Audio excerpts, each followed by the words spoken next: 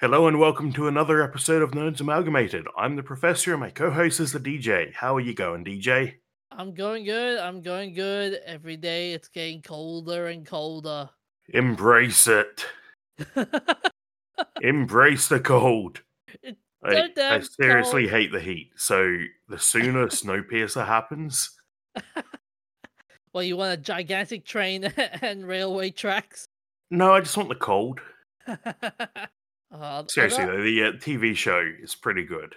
The second season, I think, is better than the first. yeah, a The lot of first people gets say bogged that. down with a murder investigation, while it Okay. introduces everything. Like, it spends a lot of time where one of the characters is investigating a murder as an excuse to go up and down the train and introduce you to all the elements. But I think the second season is much better. Are But both anyway, are both of the movies are both the seasons better than the movie, or are they worse? um, so the movie's pretty straight up action. The TV show is drama. They follow the same basic plot, though, of the Tail Uprising. Okay, cool. Do you have any favorite cold-based media? Uh, the closest I can think of at the moment is Game of Thrones, but it's just come on, the winter is coming meme. I mean, who could say no to that meme? I like playing the Long Dark on cold nights. It gets really immersive when your character is freezing to death at the same time you are.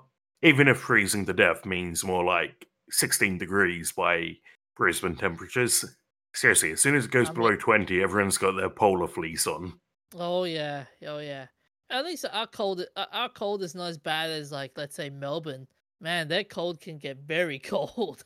Yeah, or Canberra. I lived in Canberra when it actually snowed on the ground. Only ever once, and only a light dusting, but that was cold. Oh, But anyway, we're digressing a bit, quite a bit. First up tonight, we have Disco Elysium and its rating saga. uh, So, oh yeah.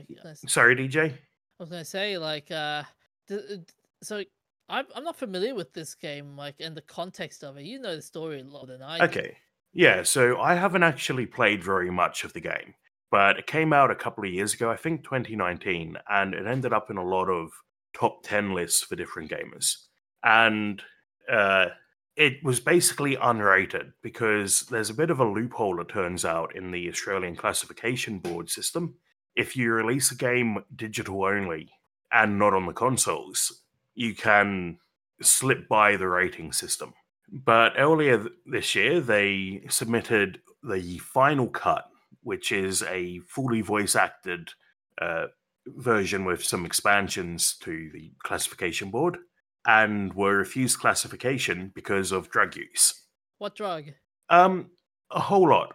I um don't know the full details of which drugs, but the classification board is very conservative, and basically anything that presents drugs as a positive gets refused classification. Now the thing is, you can go and say this is pretend pixie dust drug and slip by. That's what Fallout did. Yeah. Fallout 3 had a drug called morphine. They changed it to Med-X, slipped right by. I mean, Now, by that Sony logic, seems to... Sorry, go on. but then by that logic, the pain any depictions of painkillers as a good like in Max Payne should be deleted then, because a painkiller is being used as a positive in a sense. Are they real painkillers, though? Ooh. That's the loophole there. So, the other thing is, though, the classification board can be a bit uh, inconsistent. So, in Disco Elysium, you can use the drugs, even though it might give you a boost to your stats, but it does give you negative effects. And the plot of it is, as I understand it, also about a character who is dealing with his drug addiction and sort of coming to terms with it and his issues and working through it while also being a bit of a detective. I'm not 100% sure. I've tried to avoid spoilers because it's a pretty heavily story based game. But Is it you are sorry. is it linear or just No, it's sort of an RPG. Okay. And there's sort of like voices in your head from your different emotions. It's one that I need to play more of. I didn't get a chance. So I wanted to play some of it before we talked about it, but didn't get a chance to get as much done as I'd hoped. So, yeah, even in cases where your character has uses drugs and gets a positive benefit, but it also shows the negative downsides, it's not great. They don't allow it. And I think that's because they have a hold over there that video games are for kids. Oh yeah. It's at the end of the day, like it's the parents are the people that are gonna buy the games, and if they Well, want to no, put like, oh because the biggest demographics of gamers are old enough to buy their own games. oh yeah, I agree with you there. But then sometimes it's always the whole, okay, my kid wants me to buy this game, so I'll buy it for him, that kind of thing. You Yeah, know? and that's how Like you get kids with getting their hands on GTA. yeah, and like nowadays, I think it's parents are doing the whole, oh, would somebody please think of the children? I don't think it's necessarily that. I think, like, at this stage, millennials are having kids, and millennials grew up with games. Yeah, Like, the oldest millennials are late 30s, early 40s. It's, a bit of a fuzzy line that millennial stretches from something like 25 to 40, depending on the exact definition. yeah, yeah. But millennials are old enough to have kids and be going through this themselves and have played games and understand games. It's not the excuse that the adults don't understand the games anymore. Yeah. But our classification board is traditionally very conservative about games. It wasn't until just a few years ago that we actually had a R18 for games. We've had it for movies for decades, Yeah. but it took a huge lobbying effort to get it for games. Oh man, I remember that sorry saga as well. Like some of the politicians that were against it were just had the most flimsiest of arguments on why Yeah. there shouldn't be an R rating for the games, man. And there was, oh man, that was a saga. Now, the problem I have with their choice to ban any game that shows positive drug use is that, especially in the case of Disco Elysium, where it shows the negatives as well. I've got the rating site up here. Breaking Bad, MA15. So you're not supposed to be able to get your hands on it unless you're over 15. It does feature a lot of violence, but the drug use would also really. But here's the problem with Breaking Bad, though. Breaking Bad, the entirety of the series was about drugs and how to make drugs, and yeah, and the violence was a side effect of, well, not Yeah, of, so yes, it is the showing the side, negatives, but it does also show positive moments with the drugs. yeah, In yeah, particular, the one that comes to mind is near the beginning of the show, Jesse and Jane getting high. I thought that came across as a pretty positive view, even though a couple of episodes later, or even might have been that episode or the next one, Jane. Sorry for the spoilers, but it has been 10 years since that season came out. Jane dies from drug use, and characters get hurt and killed, but they do show positive effects, even if the characters do get their moral dessert. and not to mention the fact that it depends on the, like, with marijuana, for example. It's nowadays marijuana is just okay, you can get the in certain states in America, you can get this over the counter, like with medicinal marijuana. Like unlike Australia, we can't even you can still get this at the corner alley, basically the corner of a dark alley. Like we haven't even gotten to that level of Yeah, drug acceptance. I think we're a few years away from marijuana acceptance here. I Yeah. think a lot of younger people accept it, even if they don't use it themselves. I think a lot of people accept it, but our government's pretty conservative when it comes to that sort of stuff. So it's had a bit of a happy ending. Disco Elysium appealed, and the final judgment does take into account that the game is showing the negative effects of drug use. But I think it's a shame that they just have a blanket rule. They don't take the context of it into account. Nah. I think it's one of the problems with our classification board.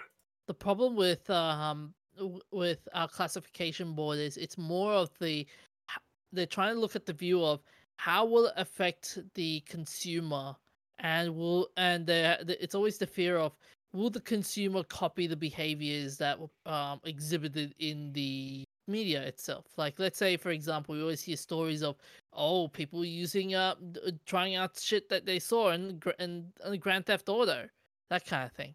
And then when that said incident happens, you would get the outcry of, oh, why wasn't the classification board doing this? They should have been more strict about it. Yeah, I don't think the problem is the classifications, because the classifications are already designed so that children cannot get access to the games. The problem is parents and friends and older siblings who let the children get access to it. Oh yeah, yeah. And you said, you put a great point about access, and I think the access has gotten more far-reaching in sense of, okay, if I can't access it over the counter, like for a game, I could access it through other means. Like I can access it through a friend's computer, or I can access it through a torrenting, for example. Like the access has gone bigger.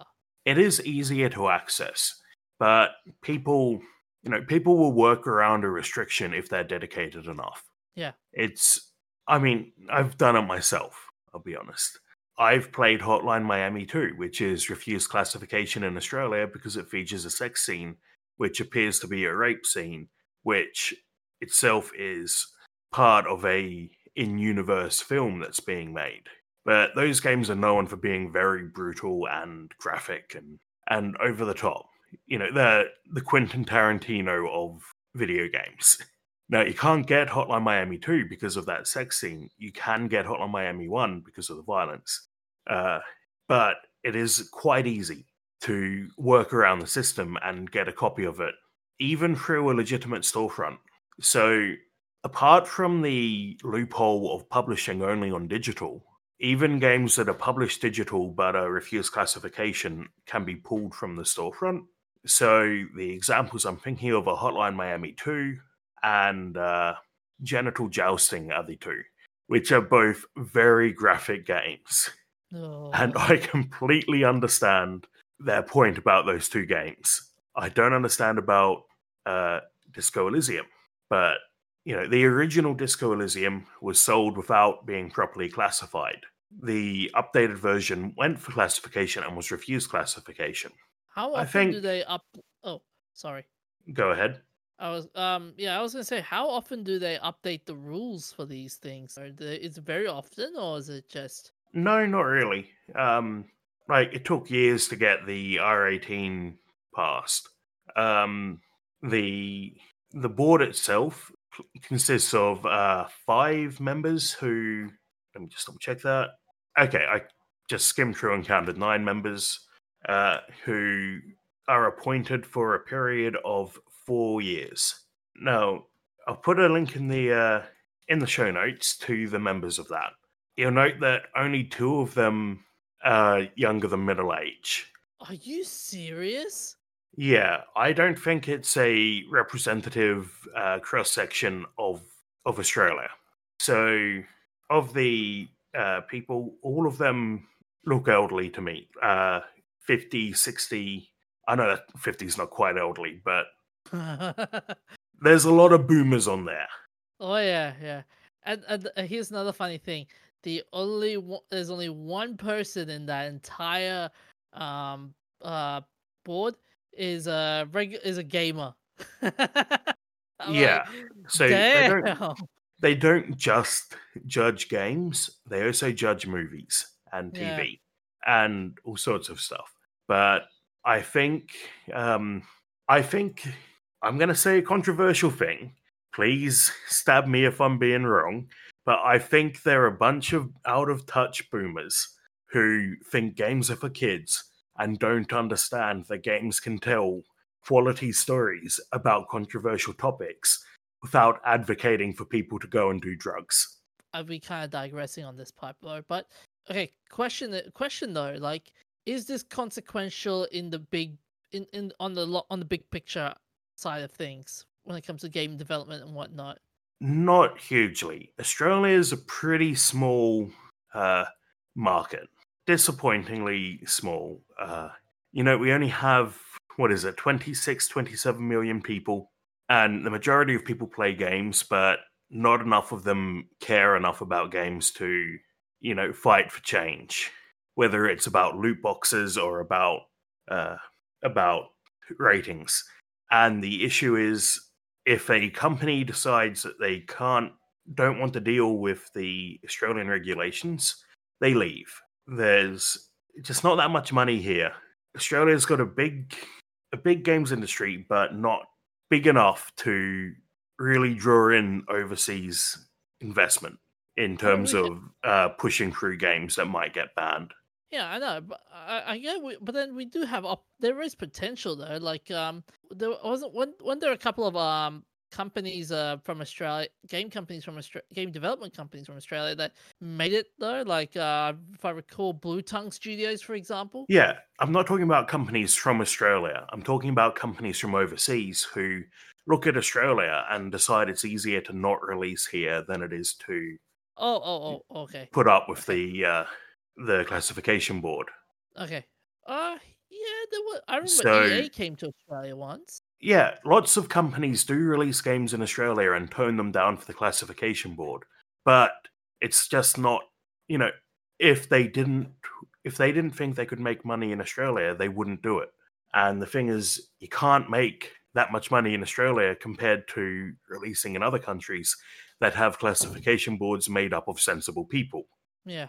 So, because our classification board is so conservative, if a game is at risk of being refused classification, the developers just don't bother in a lot of cases. Sometimes they'll release a toned down version that was more popular in the past. It's happening less often now we have the R18, but we still don't have the mentality that the R18 rating was supposed to bring. The classification board still thinks games are for kids, Do you whereas the reckon because R18 rating was supposed to open up the field to these games that are inappropriate for children. Do you reckon that's gonna change because of COVID now though?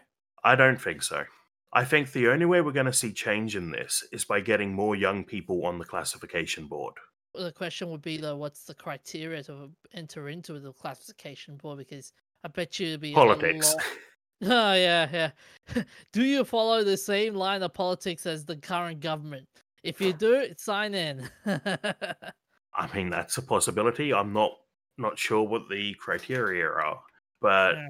I also think a 4-year term might be too long, and also that uh, you'll note that many of these people were reappointed. So I think the solution here is to reduce the terms. Maybe 2 years is fair, and then uh, solve the other issue by having a term limit, because it won't stop, new boomers getting in, but it would help move them on. I think I'm not saying old people don't have anything to offer politically. Old people are people too. Old people deserve to have their views heard. But I think one of the problems we have in politics is that the old people aren't leaving room for the young people. And I think there's a lot of issues that are important to young people, but not old people. And we're not making progress on them because we don't have enough young people in politics. Of course, nobody wants to sit. Nobody wants to sit bored in an office going, "Ah, crap! Another bill another bill that will never affect my constituency." Oh, great! I mean, they all affect your constituency. Yeah, they do. If it if it affects how I put sorry, they do, but the likelihood of that happening, like at this rate, like I just think of politics now as just a one big gigantic sewing circle. Who wants to complain about who's got the bigger streets and who's got the larger number of people in their street. Well, each politician represents the same number of people in Australia. At least in the House of Representatives. The Senate is different. Yeah. But in the House of Reps, each politician has an electorate, and the goal of the electorate is to divide the country into equally sized chunks based on population. So, your electorate in the city will cover a few blocks, maybe, but your electorate in the bush would cover a big chunk of the state. Oh yeah, but yeah, we're kind of digressing on I don't but think so, but but okay. My question with this decision: do you reckon this will also set a precedent, or it's we're kind of seeing it happen already? I hope it does. I hope it brings the awareness um to the classification board that games aren't just for kids. I'd like to think that games are for everyone, but not every game is for every person. It's perfectly okay to not want to play Disco Elysium because of the drugs, or to not want to play Hotline Miami because of the violence. But it bugs me that we have people who just don't seem to understand uh, the product they are reviewing, Yeah. and who have different standards for one product than they do for another product. I do understand the interactivity argument that things in games are higher impact because you interact with them, but I don't think it's that much of a difference to movies. So, just as a quick wrap up to that, pick a movie or something that features drug use in a positive way, DJ. Oh, that's Stanley Kubrick movie about the Vietnam War. Full Metal Actually no. Jacket? Or is. Yeah, Yeah, Full Metal Jacket. Yeah, that's one. Yeah, yeah, yeah. that has drugs in it. I think they I'll admit, I did. haven't seen it. Yeah, thanks. Yeah. Full Metal Jacket. Okay, that's R18. Um, so not the best option for my argument. Okay. How about the Predator sequel Predator 2 has a lot of cocaine in it. People were coked up and stuff, and yeah. The Predator 2 videotape is rated M. Oddly enough, that must be a different thing to the Predator 2 film Yeah, as presented in the cinema, because that's rated R18. I yeah, could the dig into Predator. that deeper, but Yeah. uh, you know, I actually was thinking about examples the other night, and now I've forgotten most of them. Uh, but I think Breaking Bad is a close neighbor to Disco Elysium, because both feature drug use that shows a positive result and then comes back to bite the drug user later. Okay. So did they explain like what made them not see that point of view in the first place instead of, and why No, did they have to? Okay. their statement doesn't really mention that. From what I've seen, it's yeah. I think the backlash was what really pushed them to do it. The Disco Elysium people applied for a review, but the backlash is what got them to listen, because it was all over the games media here. And that's also interesting as well. Like it takes a lot of backlash and fanfare to just to make them go, make the review people to go, okay, we screwed up. Let's have a look at it again. Like I kind of it's kind of weird. Yeah, especially since even from the start of the game, I got the feeling, not far into it, but I got the feeling that your character is, really at the end of his rope. He's a drug addict. He's been using drugs for years. He's really messed up inside. Um, and I do also think it's a bit silly that using a real drug name gets you banned, but you can loophole it by using fake drug names. I mean, even Left 4 Dead 2, which was famously banned originally and uh, toned down in the Australian release by taking away dismemberment and burning bodies. So if you throw a Molotov in the Australian release of Left 4 Dead, you can get a patch to fix it now. There was an unofficial patch available for years, but when the R18 rating came through, they appealed it and got a patch available. So, it's a choice if you want to see the gore or not. And you can tweak the code as well, if I recall. Yeah, before the official patch came out, there was a tweak that let you turn it on manually. But uh, it is quite a gory game. You're dismembering zombies, you're setting them on fire, and both of those are removed. So you're killing the zombies, you're burning them, but you're not seeing the flames or the body parts falling off. But you also have drugs in it. There's the pills and the I think there's the injector as well. Now, neither of them are named as particular. Yeah, there's the adrenaline injector, but neither of them are named as like real world drugs, and they slip through, even though they're drugs that give you a positive benefit with no real downside.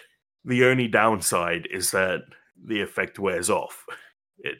Um, so, how did that get through when a game pointing out that drugs are bad doesn't? It comes that I've just seen something I didn't know, and I just noticed something also. oh We have yeah. a classification review board, which is a separate body to the classification board. Ah. And the review board is a separate body who review games that, well, media that appeals. So in this case, yeah, they reviewed it because Disco Elysium devs uh, appealed the ban. So I don't think it should have ever been banned to begin with. I think it should have just gone to R18 to begin with. But our classification board is very conservative and all of that. Yeah, I agree. Our classification board is conservative. Yeah, the problem is with I reckon the classification board. I think while I kind of agree with the whole conservatism thing, I just think there should be more room to there should be more room in terms of be more liberal. Yeah. Now, it's been a few years since I researched it, but it used to be that the process was you'd show the most impactful content in your product to the board and they'd make a decision. Yeah. I think an improvement to that, assuming there's been no changes since I learned about it in uni a few years ago, would be sorry, that's my train of thought, would be an impact statement of some sort where the developers can make an argument for why their game deserves to be given an exception. But we have talked about this for quite a while now, and I missed my segue earlier about doing drugs for longer life. Would you do drugs for longer life? If it was marijuana, yes. Would you do tapeworms for longer life? Ew, no. Ew, isn't tapeworms bad for your health? Yes. Then But what no. if the tapeworm meant that you got to lie around all day while people fed you? I'm going Man. somewhere with this. I am going somewhere with this. People feeding me while a tapeworm is biting my ass. Well, the tapeworm eats the food that you eat. Oh, okay, yeah. Okay, yeah, right, okay, possibly. What if you were also an ant? I wouldn't like it. I mean, as strong as ants are, I would like to be try. I would hate to be squashed at. Okay, so there's a species of ant, the Temnophorax ant, which lives in Germany, apparently living in hollowed out acorns. And this parasite has an interesting life cycle. It infects the ants are eaten by birds, the birds defecate tapeworm eggs, and the tapeworm eggs, well, the bird poo is then fed to the Temnophorax larvae, where it infests the ants and then, cycles around. So this tapeworm gives the worker ants a lifespan of about as long as a colony's queen, and the ants also don't seem to age. Oh man, that must be awesome. So they're not aging, they're lying around all day being fed, and all the tapeworm expects is to eat what they eat and then eventually have the ant go out and get eaten by a bird. And survive. Yeah. Well, I don't know if the tapeworm survives being eaten by the bird, but the problem, it's an interesting case of parasitism because most parasites infect one creature and make it sick. Yeah. In this case, they're infecting a creature and giving it better health but making the colony sick. In this case, the infected ants are using up resources that would normally go to the queen. So the other ants are working harder, the queen dies earlier, and the tapeworm has somehow figured out how to manipulate the ant behavior. But then, if the colony dies and the ants and the infected ants still survive, the infected ant survives, wouldn't the tapeworm move to another colony and they'll force the immortal ant, as I would like to say, to move to a different colony? Do the whole thing? Depends on the kind of ants. Some ants are very territorial. I mean, this would be a cool idea to to finding the fountain of youth. If It they is. I mean, you still die eventually, but you get looked after and get to be eternally young until you do.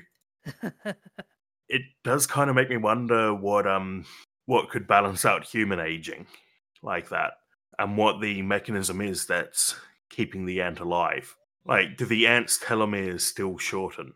Can the ants get cancer from living so much longer than normal? It's a lot of interesting questions that the article just doesn't go into. Yeah. Okay, here's a question for you, Professor. Which one would you rather have, immortality or eternal youth? I think eternal youth, because immortality without eternal youth, you're eventually going to get old and not be able to enjoy your life. Like, we already see it today. People get to around 80, and at that point, their bodies are generally worn out. They need joint replacements. Their organs begin to slow down. So I think immortal life, you'd maybe get another 30 or 40 years and become the oldest person who ever lived. Like, occasionally you get someone who lives to 120, but your body isn't going to hold up. So you're not going to, I'm not saying that people who live very long lives have bad lives, but you're going to get to a point where your body can't hold up to doing anything. Oh, yeah. And you'll be trapped in this decaying body, unable to die. So with this tapeworm stuck into the ant, would you say that the ant is technically alive or is it dead? And it's just a zombie? It's alive. Well, I'd say it's alive. I mean, the ant itself is alive. It's fed. It shows all the signs of life. It is a drain on resources, but it doesn't. Apart from that's I don't think this is an argument we can make actually, because ants aren't conscious. Ants aren't conscious in the way that we think of consciousness. Like, you think of a zombie as, a brainless human or creature who just devours and uncontrollably devours things. In this case, ants have a different kind of consciousness. They are more akin to a hive mind. So I don't know that ants actually have enough individual executive function that you could call them zombies. Because when you zombify an ant, it's just going to play out the motions. It doesn't become a brainless creature. They're also quite simple in terms of their actual cognitive ability. An individual ant isn't that smart, as I understand it. So I don't know if the ants themselves would be able to comprehend that they're losing control. Does that make sense? Yeah. I think I get it. Yeah. Imagine you applying this in the human field. Oh, that's gonna be fun. I can imagine makeup companies saying, "New Revlon anti-aging cream. This aging cream is made from tapeworms." Lots. Back in the 20s, tapeworms were sold as a weight loss pill. No way. Yeah. Because tapeworms live off the food that you're eating. So a person infested with tapeworms can eat a lot of food but still lose weight because they're not absorbing the food the tapeworm's getting to at first. So, yeah, and you can find advertisements on the internet for tapeworm weight loss pills. Oh, no. You'd eat a tapeworm pill, the tapeworm would live in you for a few months, and then you'd go and get it taken care of later. I think that's not recommended anymore because it turns out tapeworm larvae gets into your tissues and can infest your organs and muscles. And Yeah, there's actually a thing called the tapeworm diet, and I'm looking it up here. I'll put this on the show notes. So, when a tapeworm hatches and attaches itself to your intestine, it begins to feed off your body's nutrients and grow by reproducing from the proglotoids. Proglotoids are what make up the chain-looking body of the tapeworm. One of the biggest dangers you risk with the tapeworm is that you can't control where it attaches itself. Tapeworm can attach itself to other organs or tissues outside the digestive tract and can cause serious damage. When it happens, it's called an invasive infection, and it can cause symptoms like diarrhea, pain in the abdomen, nausea, feeling of weakness, and fever. And there are complications such as blockage of bile ducts, appendix and pancreatic duct, cystic cirrhosis, complication of the brain and nerve system that can cause dementia and vision issues, and disruption of vital function organs. A function of various so organs. it can really mess you up. Yeah. But anyway, moving along to other seemingly immortal things. Well, DC's been around for a bloody long time now. Oh yeah, it's been around. So, what have you got to tell us about DC? So you've heard of the story about AT&T having a plan to merge Warner Media and HBO Max with Discovery, right? I have. Yeah. So that's happening, and a lot of companies are now shivering at what is going to happen to their companies, including DC Comics. So let me just run it down before I run down what's DC's future of it. So it's coming down to this: AT&T is spending $85 billion to buy Time Warner, and it would like to get some back now. Well, $43 billion worth of it.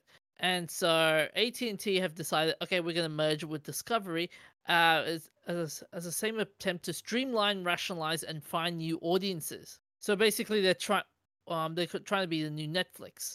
Well, it sounds like every media company ever, because this is sort of the competitor to Disney's Empire. Yeah. They're all under the same parent. I think there's a lot less diversity in the media than outside of independent stuff than you think there is, because all of the big companies seem to come back to a couple of major firms. Yeah. So with Warner Media getting to combine two of those competing areas and bring in HBO Max unscripted programming they've been lacking in, they're hoping that this will give Discovery a far more greater reach. Okay. And so the interesting part about this is that Discovery CEO will be taking over Warner's CEO and be running whatever Warner Media multimedia that comes out from this meetings. DC is a teensy tiny aspect of that. So as part of Warner Media, a company that's been devoted to media could be DC Comics. Any change in ownership usually means a period of disruption, and DC's team had way too much of that in the recent years with the so-called DC Comics bloodbath that happened last year. So with the regulatory approvals needed, they'll be looking at least a year to negotiate the deal, put in new bosses, and maybe, just maybe, wonder what will happen to the comic book publisher they own. So the CEO of DC Comics is saying that his number one priority is building up a relationship with the creative community, which in theory it sounds nice, but it could mean anything from the way he's saying it. And he's also added that this new company will not stop until they have the number one global entertainment company reaching on every device. Okay, typical megacorp stuff. Yeah. From what I'm seeing about from this, I think what they're trying to do is they're trying to say that, oh, okay, we're gonna try and be positive about this, but at the same time, we're gonna try and get rid of many jobs as possible. I mean, when you have a merger, a lot of companies get get happy, but at the same time get very nervous because they don't want their division to shut down. Yeah, I think that's the case for any merger. Yeah. It is And sad for everyone who's going to lose their jobs in this. I'd like to hope that the job loss is minimal. It's also possibly the case that the company, well, we don't know the exact details of the merger. I'm not enough of a economic news follower to say whether the either company was in financial trouble before. Like, if uh the company shuts down, the everyone loses their jobs. So this might end up being better for the 50% who make it. yeah. A lot of people are worried about this change though. As they're saying that the company will just close DC Comics and maybe license off the rights if they're lucky. But yeah, it could then the case is though it's just that DC Comics is just too small to be shut down in the first place. But that being said though, I don't know. I Do you mean, mean small or big? small, small. Why would being a small division prevent it from being shut down? Um, because that bit, it's more of the division holds the licenses in a sense. Like DC Comics holds the Batman license, DC Comics holds the Superman license. Like, can you imagine? So So, it's not that the division is small, but you think the issue is that DC has all the licenses yeah, and that they're farming that out to all of the other Warner media companies. yeah, yeah. Okay. That's how I would put it. Yeah, Hmm. It's yeah. interesting. I wonder how long it I wonder how this is going to shake out in the end. I don't see a lot of change for the lower level people, but it does mean that there will be a consolidation of, all the Warner and Discovery stuff is probably going to end up on HBO Max if they don't rebrand that. What's going to be interesting about this entire saga is how much more people are going to be culled and who are going to be who's going to go where. That's going to be the next bit as well. Like, are they all going to Yeah. go to the Marvel Express, or are they going to go to Indie? So it's going to be pretty sad. This is a sad state of affairs for DC Comics at this point. I mean, it may at this point just be someone's ledger book as a statistic at this. And if we see DC go down, it it would also cement a point that anime and manga are doing better than comic. That's interesting. I feel like that would be more mismanagement because they're not really like they're all still comics and animation. Just one's made in Japan and one's made in the West. I Yeah. think it's But speaking of Japan, so sorry. I don't think it's that the market isn't there for comics and animation style media.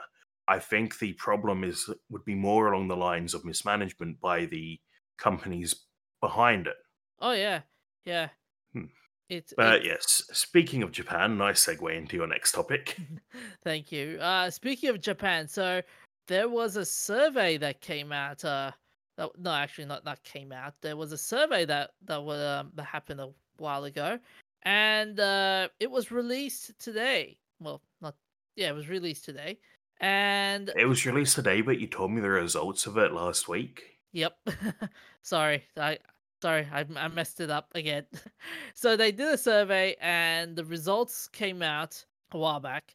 And the survey title was, "What would be the next Western-made live action of a Japanese anime to be released in Hollywood?" This is going to be good. And this was asking 1,000 people between ages of 10 to 69. Okay, so at number 10, Hunter x Hunter, which was chosen by 1.4% of respondents. Number 7, actually this was a tie for number 7. My Hero Academia, JoJo's Bizarre Adventures, and Slam Dunk. Number 6, Detective Conan / Case Closed, which was chosen by 1.8%. Number 5, Naruto, 2.4%. Number 4, Jujutsu Kaisen. So this one is more of a head scratcher. A lot of the Conan cases are taken overseas, so filming on it would be a great sense of place. I said one supporter, but mainstream American audiences have famously had a difficult time reconciling with the series' murder and violent crimes. So So Hollywood. Conan Detective, is that any relation to Conan the Barbarian? No, no. Okay. Conan, Detective Conan is basically a story about how this famous detective, he was ambushed one night, was ambushed by a couple of guys and was fed the fountain of youth basically, and that made him young. Uh-huh. So as a kid, as a young boy with an adult mind basically, he can solve cases. So it's Sherlock Holmes with a kid. Okay. I'm just kind of disappointed that there's no what is best in life to see your enemies go to jail. Oh, I can imagine a young if they made it into a Conan the Detective. Imagine Arnie Schwarzenegger voice in a kid's Just body. Arnie playing the child, and everyone's like, "Aren't you a bit young?" And it's just Arnie who's like 60 now. It'd be the most terrifying and cringe-worthy thing I have ever seen. Oh, but but continue on. So meanwhile, Naruto and Jujutsu Kaisen, with their focuses on superpowered ninjas and supernatural Tokyo high school students, have gotten most of their votes by nature of Hollywood's large special effects budgets, making fans think that they would have awesome looking fight scenes. Well, I hate to break it to you guys, that wouldn't happen.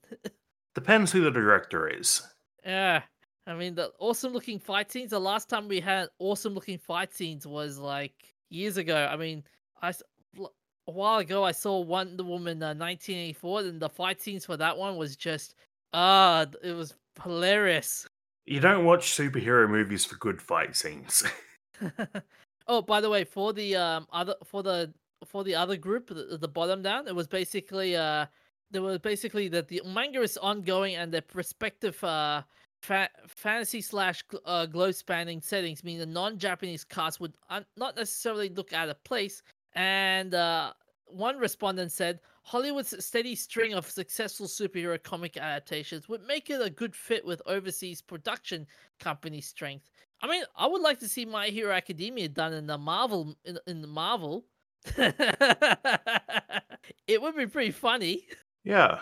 But yeah, Slam Dunk. Okay, Slam Dunk. I could see it happening as a live action. Okay, for those not for those curious about Slam Dunk, Slam Dunk is basically a basketball anime. That's the basic gist of it. So I could see it happening in a Hollywood setting. That'd be a good one to watch. But moving along. So now I revealed the top three. Number 3, Attack on Titan. Now this one, there was a live action movie of this made in Japan, and it was a lot of they took a lot of creative liberties. Professor. Yeah, I'm here. Yeah. So they took a lot of creative liberties, and yeah, it wasn't really well received by fans or Okay. viewers alike. Number 2, Demon Slayer Kimetsu no Yaiba. It's by 6%. So it's basically a sword wielding anime. It's pretty popular at the moment, and fans are hungry for it. Now the number 1 spot in what anime do you hope to get a live action Hollywood adaptation next is Drumroll. no one, none of them, by a whopping 45.6%. And the reason why they said it was I love that. That's just such a burn. I know. The reason for it was one viewer said anime is fine as anime, and this was one respondent in the 10 to 19 bracket. A more mature participant in the 50s verbalized their worries as, if they make a series of Hollywood live action version, I think it will destroy fans' dreams. And considering some of the Hollywood's past attempts, that's an understandable fear. And I agree with him on this one because Hollywood have not done really well when it comes to anime adaptations. Like a recent example would be Ghost in the Shell, and how much flack that they got for that movie. I mean, it had not the only one. yeah. What was the other? There's also flack for the recent Cowboy Bebop movie, which while it's not out yet, there have been some details which are not really pleasing the fans of the series. such as toning down Faye Valentine's dress to what was it, the other one? Not making it into a space cowboy movie, but to something else. But yeah, and also with the Death Note movie that was released on Netflix a while back, and how that one was not really true to the anime, but they just cherry picked certain bits and pieces of it. But what do you reckon, though, Professor, of when you see this statistic? I think Hollywood has disappointed anime fans. I think people have really low expectations for major Hollywood studios uh, creating anime-derived work. Because by adapting it for a Western audience, they've somehow lost everything that made it good to begin with. Although, mind you, there are there were some hidden gems though. There's like for example, Alita Battle Angel. I don't know whether you have seen that one. No, I haven't. That was pretty well received, wasn't it? Yeah, that was pretty well received, but then it even though it was well received, the box office didn't Yeah, really hit much. Like yeah. there I are think the problem is the market isn't huge for well, I mean, it's a big market, but they've messed up so many times that people don't believe in it. So the market for Western style anime adaptations is smaller, and they just don't attract an audience because people expect them to be bad. also I wanted to clarify one thing with Ghost in the Shell. While okay, it was not bad in terms of the cinematics and stuff. What was bad about it was how people say it was like, oh, everything is wrong because you only casted a person a different person to play the lead role, even though the director of the original anime series said that no, you're just whinging about it. Yeah, but anyway, we really need to move on. Sure, sure. Um, so we'll have a short break and then be back with our nerdful things and our shoutouts. Hey, I'm Ryan Reynolds. At Mint Mobile, we like to do the opposite of what Big Wireless does. They charge you a lot, we charge you a little. So naturally, when they announced they'd be raising their prices due to inflation, we decided to deflate our prices due to not hating you. That's right. We're cutting the price of Mint Unlimited from $30 a month to just $15 a month. Give it a try at mintmobile.com/switch. $45 up front for 3 months plus taxes and fees. Promo rate for new customers for limited time. Unlimited more than 40 gigabytes per month. Slows full terms at mintmobile.com. DJ, what nerdful thing have you done this week? Okay, I have finally finished watching Jupiter's Legacy. You're And still upset about the daddy issues? it's still yeah, it sucks. Wait, language. Oh, sorry. But I gotta say, man, it sucks. It sucks so badly.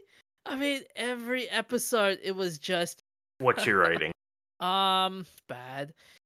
As I said, everybody wants to have a melodrama moment in the entire series. And the pacing of it is just not there. Like it goes back and forth, and it throws you off at times. Like the only Okay. good thing about that series was the whole how did they originally got into this position in the first place? Like like in the entire series, you would get the now and then the flashback. Now, flashback. Now, flashback. Now, flashback. And it Yep. kind of throws you off the loop because you're like wondering, okay, what I'm because you kind of throws you off the loop basically. Okay. Actually, I'll give it a 2.5 out of 5. The only saving grace was the flashback episodes were good, but even though they were long and drawn out, they were good. Yep. And I've been watching Love, Death and Robots Volume 2. Ooh, how did that go? It's not as good as the first one. It's got Yeah, less than half the episodes, and none of them are as good as the first season. They're yeah, I had that too. yeah. Had that. So you've finished it?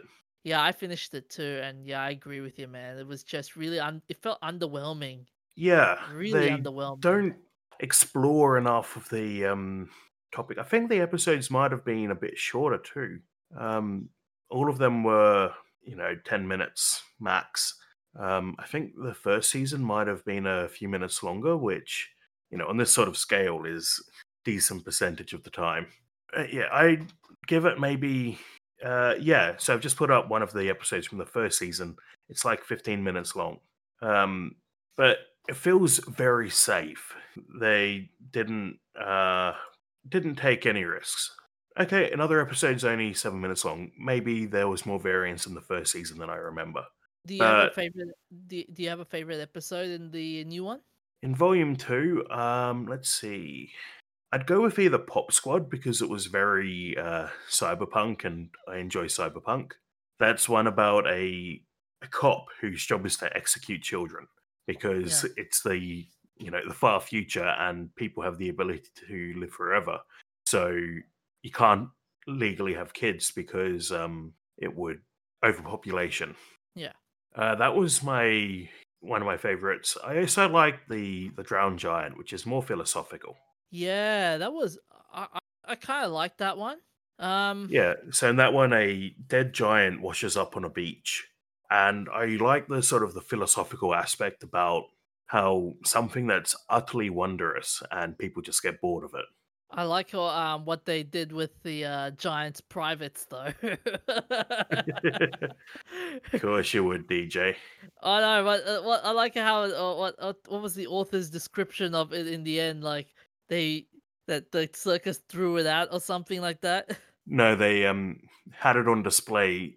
Kind of minor spoilers, but they put the giant's willy on display and said it came from a whale, which interesting theory I read, although I don't necessarily believe it myself because he does compare the people to the giant and says they look just alike. But interesting theory that the giant is an actual whale and it's exploring how whales are big and majestic, but they wash up on the beach. People get excited for a couple of days and then get bored. But yeah, I agree with you. Like this season, I don't know. I mean, there's not much good ones out there. Like the Pop Squad was not bad. Yeah. What's your favorite? My favorite? Ooh, mine would be the Santa alien. Oh yeah, that was interesting. In terms of how he just vomits out your present on Christmas Day. Yeah, interesting and a bit weird for a season of a show that came out in the middle of the year, but Have you seen? Okay, I got a question for you. What did you thought about the one of the a human being falls off the train and they meet spirits in the tall grass? Oh, that one. That was good. Definitely leaning into the horror aspect there. I enjoyed it, actually. Not as much as I enjoyed the horror episodes from season 1, though. So I think, maybe 2.5 out of 5. It's just really nowhere near the level of the first one. The first level had excellent action, excellent horror, excellent philosophy, a couple of flops, but this one felt very safe and mediocre. Yeah. There weren't pushing any boundaries. So for our shoutouts, on the 15th of May, China successfully landed their rover on Mars, and it is now driving around successfully. Yeah, and they even released the first pictures, if I recall. Yeah, so it's the second nation to deploy a rover on Mars after the US, and it is called Zhurong, named after the Chinese god of fire. So one could say Zhurongs can't make Mars right. Oh my god. Come I on. will cancel this podcast if you ever say anything like that again. Dang it. No, I'm enjoying that the space race is a thing again. Oh, yeah. So China is definitely going for the greatest hits. They've got a space station, a Mars rover. They want to launch a spacecraft to the edge of, they want to launch their own Voyager program. I don't care. It's science. It's cool. It would be nice if we were all working together, but, it can't be the way. I think China's still mad at us. Well, they were banned from joining the ISS. So they said we'll go make our own space station with blackjack and hookers. And better computers. Oh yeah, they even announced a couple of hours ago that that the rover has touched the red planet. So Nice. So it's begun, driving off the landing pad. And on the 18th of May, we had the 20th anniversary of Shrek, one of the most memed of movies of 2001. you ever saw it? Yeah, I loved it. I think the Shrek movies hold up surprisingly well for being, early 2000s kids movies. I don't think Ice Age has held up as well. Monsters Inc. is still good. Yeah. Gotta admit though, that Shrek has blown up DreamWorks Studios to a It powerhouse set. has the advantage of not having the Uncanny Valley baby from Ice Age, though. I'm glad they ditched the humans for the sequels. Oh, thank God. And on the 22nd of May, we have another 20th anniversary. This one for Red Faction, the original game in the franchise, which was groundbreaking for featuring they called it the Geomod engine, where you could use explosives to dig holes and blast through rock. And it was sort of one of the first games that allowed you to manipulate the terrain to that level. Unfortunately, the newer games don't do it as much. I think that's really killed the series. That we're used to Red Faction being this big sandboxy sort of thing, and then Armageddon is a linear corridor shooter without anything near what we had before. So it lost what made it special. I think Armageddon was I thought that anyway, Red Faction Armageddon, that was that was the final one, and that was that one was a linear open world game. It was a third person. Yeah, it was a third person shooter. Yeah. Sorry. I was thinking more of the Red Faction Guerrilla. Guerrilla's got great destruction. Yeah. I also see here that a version of the game was produced for mobiles, which I expect had none of the destruction. That's something someone pointed out on Reddit recently that I noticed. Games these days don't have different versions on different platforms. Up until the late 2000s, lots of games had different genres for different versions. So the first example that comes to mind for me, Eragon on PC is a action game. Eragon on the DS is a sort of RPG thing. I think they also I think the what was it, a recent Jim Henson property also has started doing the computer games thing as well. Yeah. Flipping hell, I know what the property is, but they came out with a PC game which is a I think it's tactical. It was a sequel. Okay, but is this different on PC than it is on console or something? I think that's the point I'm making. I think it is different. I gotta find out. I gotta find out.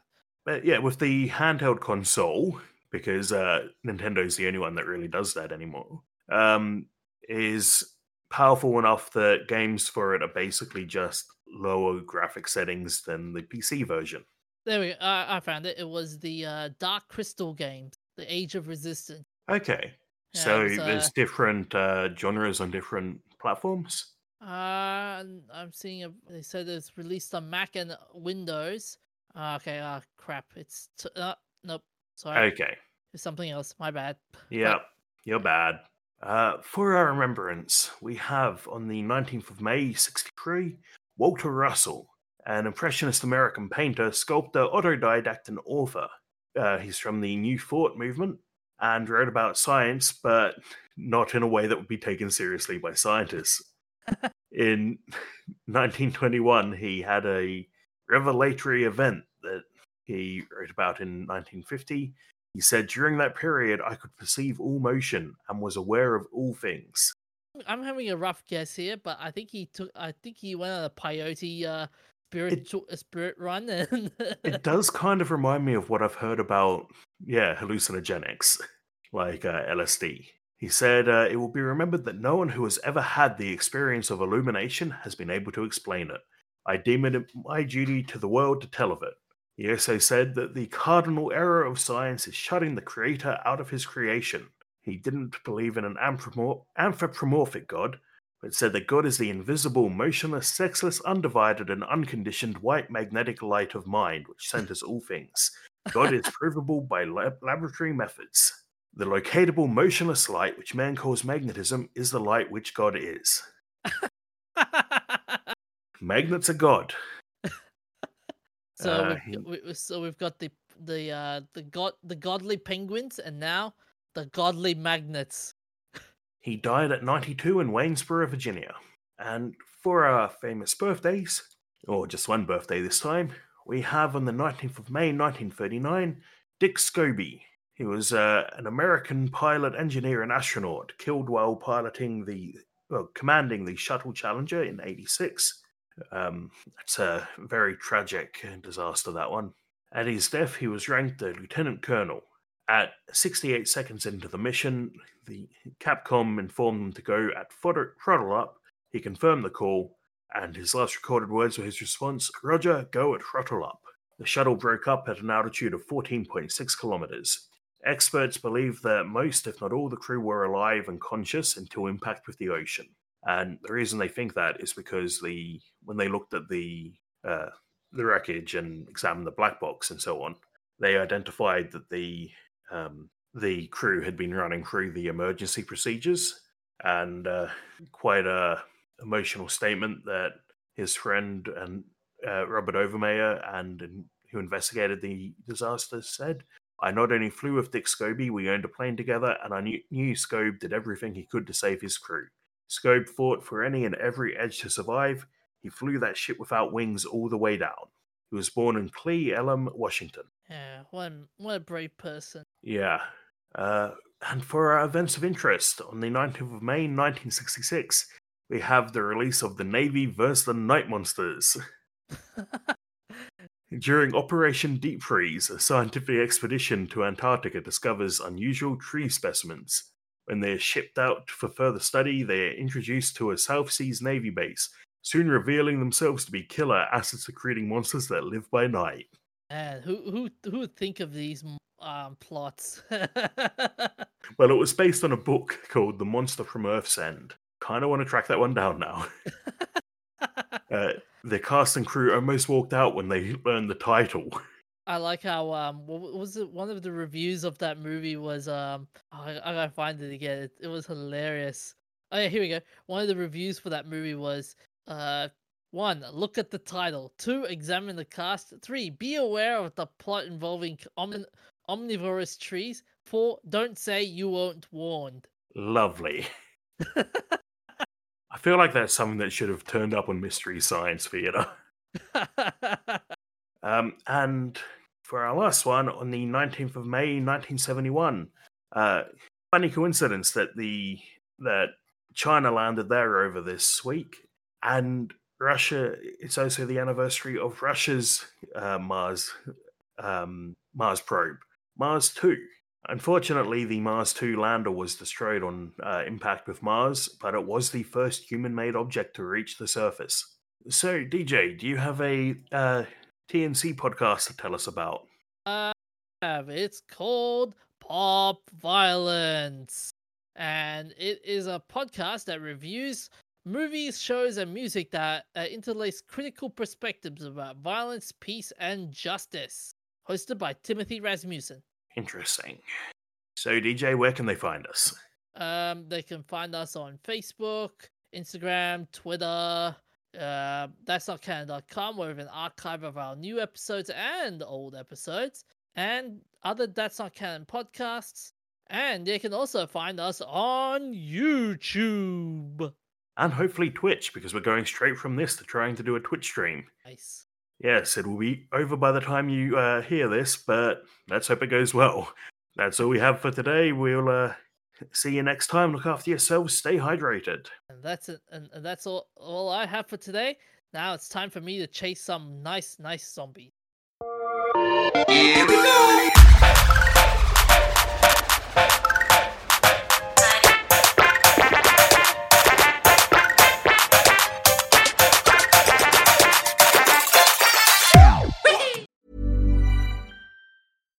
Hi, I'm Daniel, founder of Pretty Litter. Cats and cat owners deserve better than any old-fashioned litter. That's why I teamed up with scientists and veterinarians to create Pretty Litter. Its innovative crystal formula has superior odor control and weighs up to 80% less than clay litter.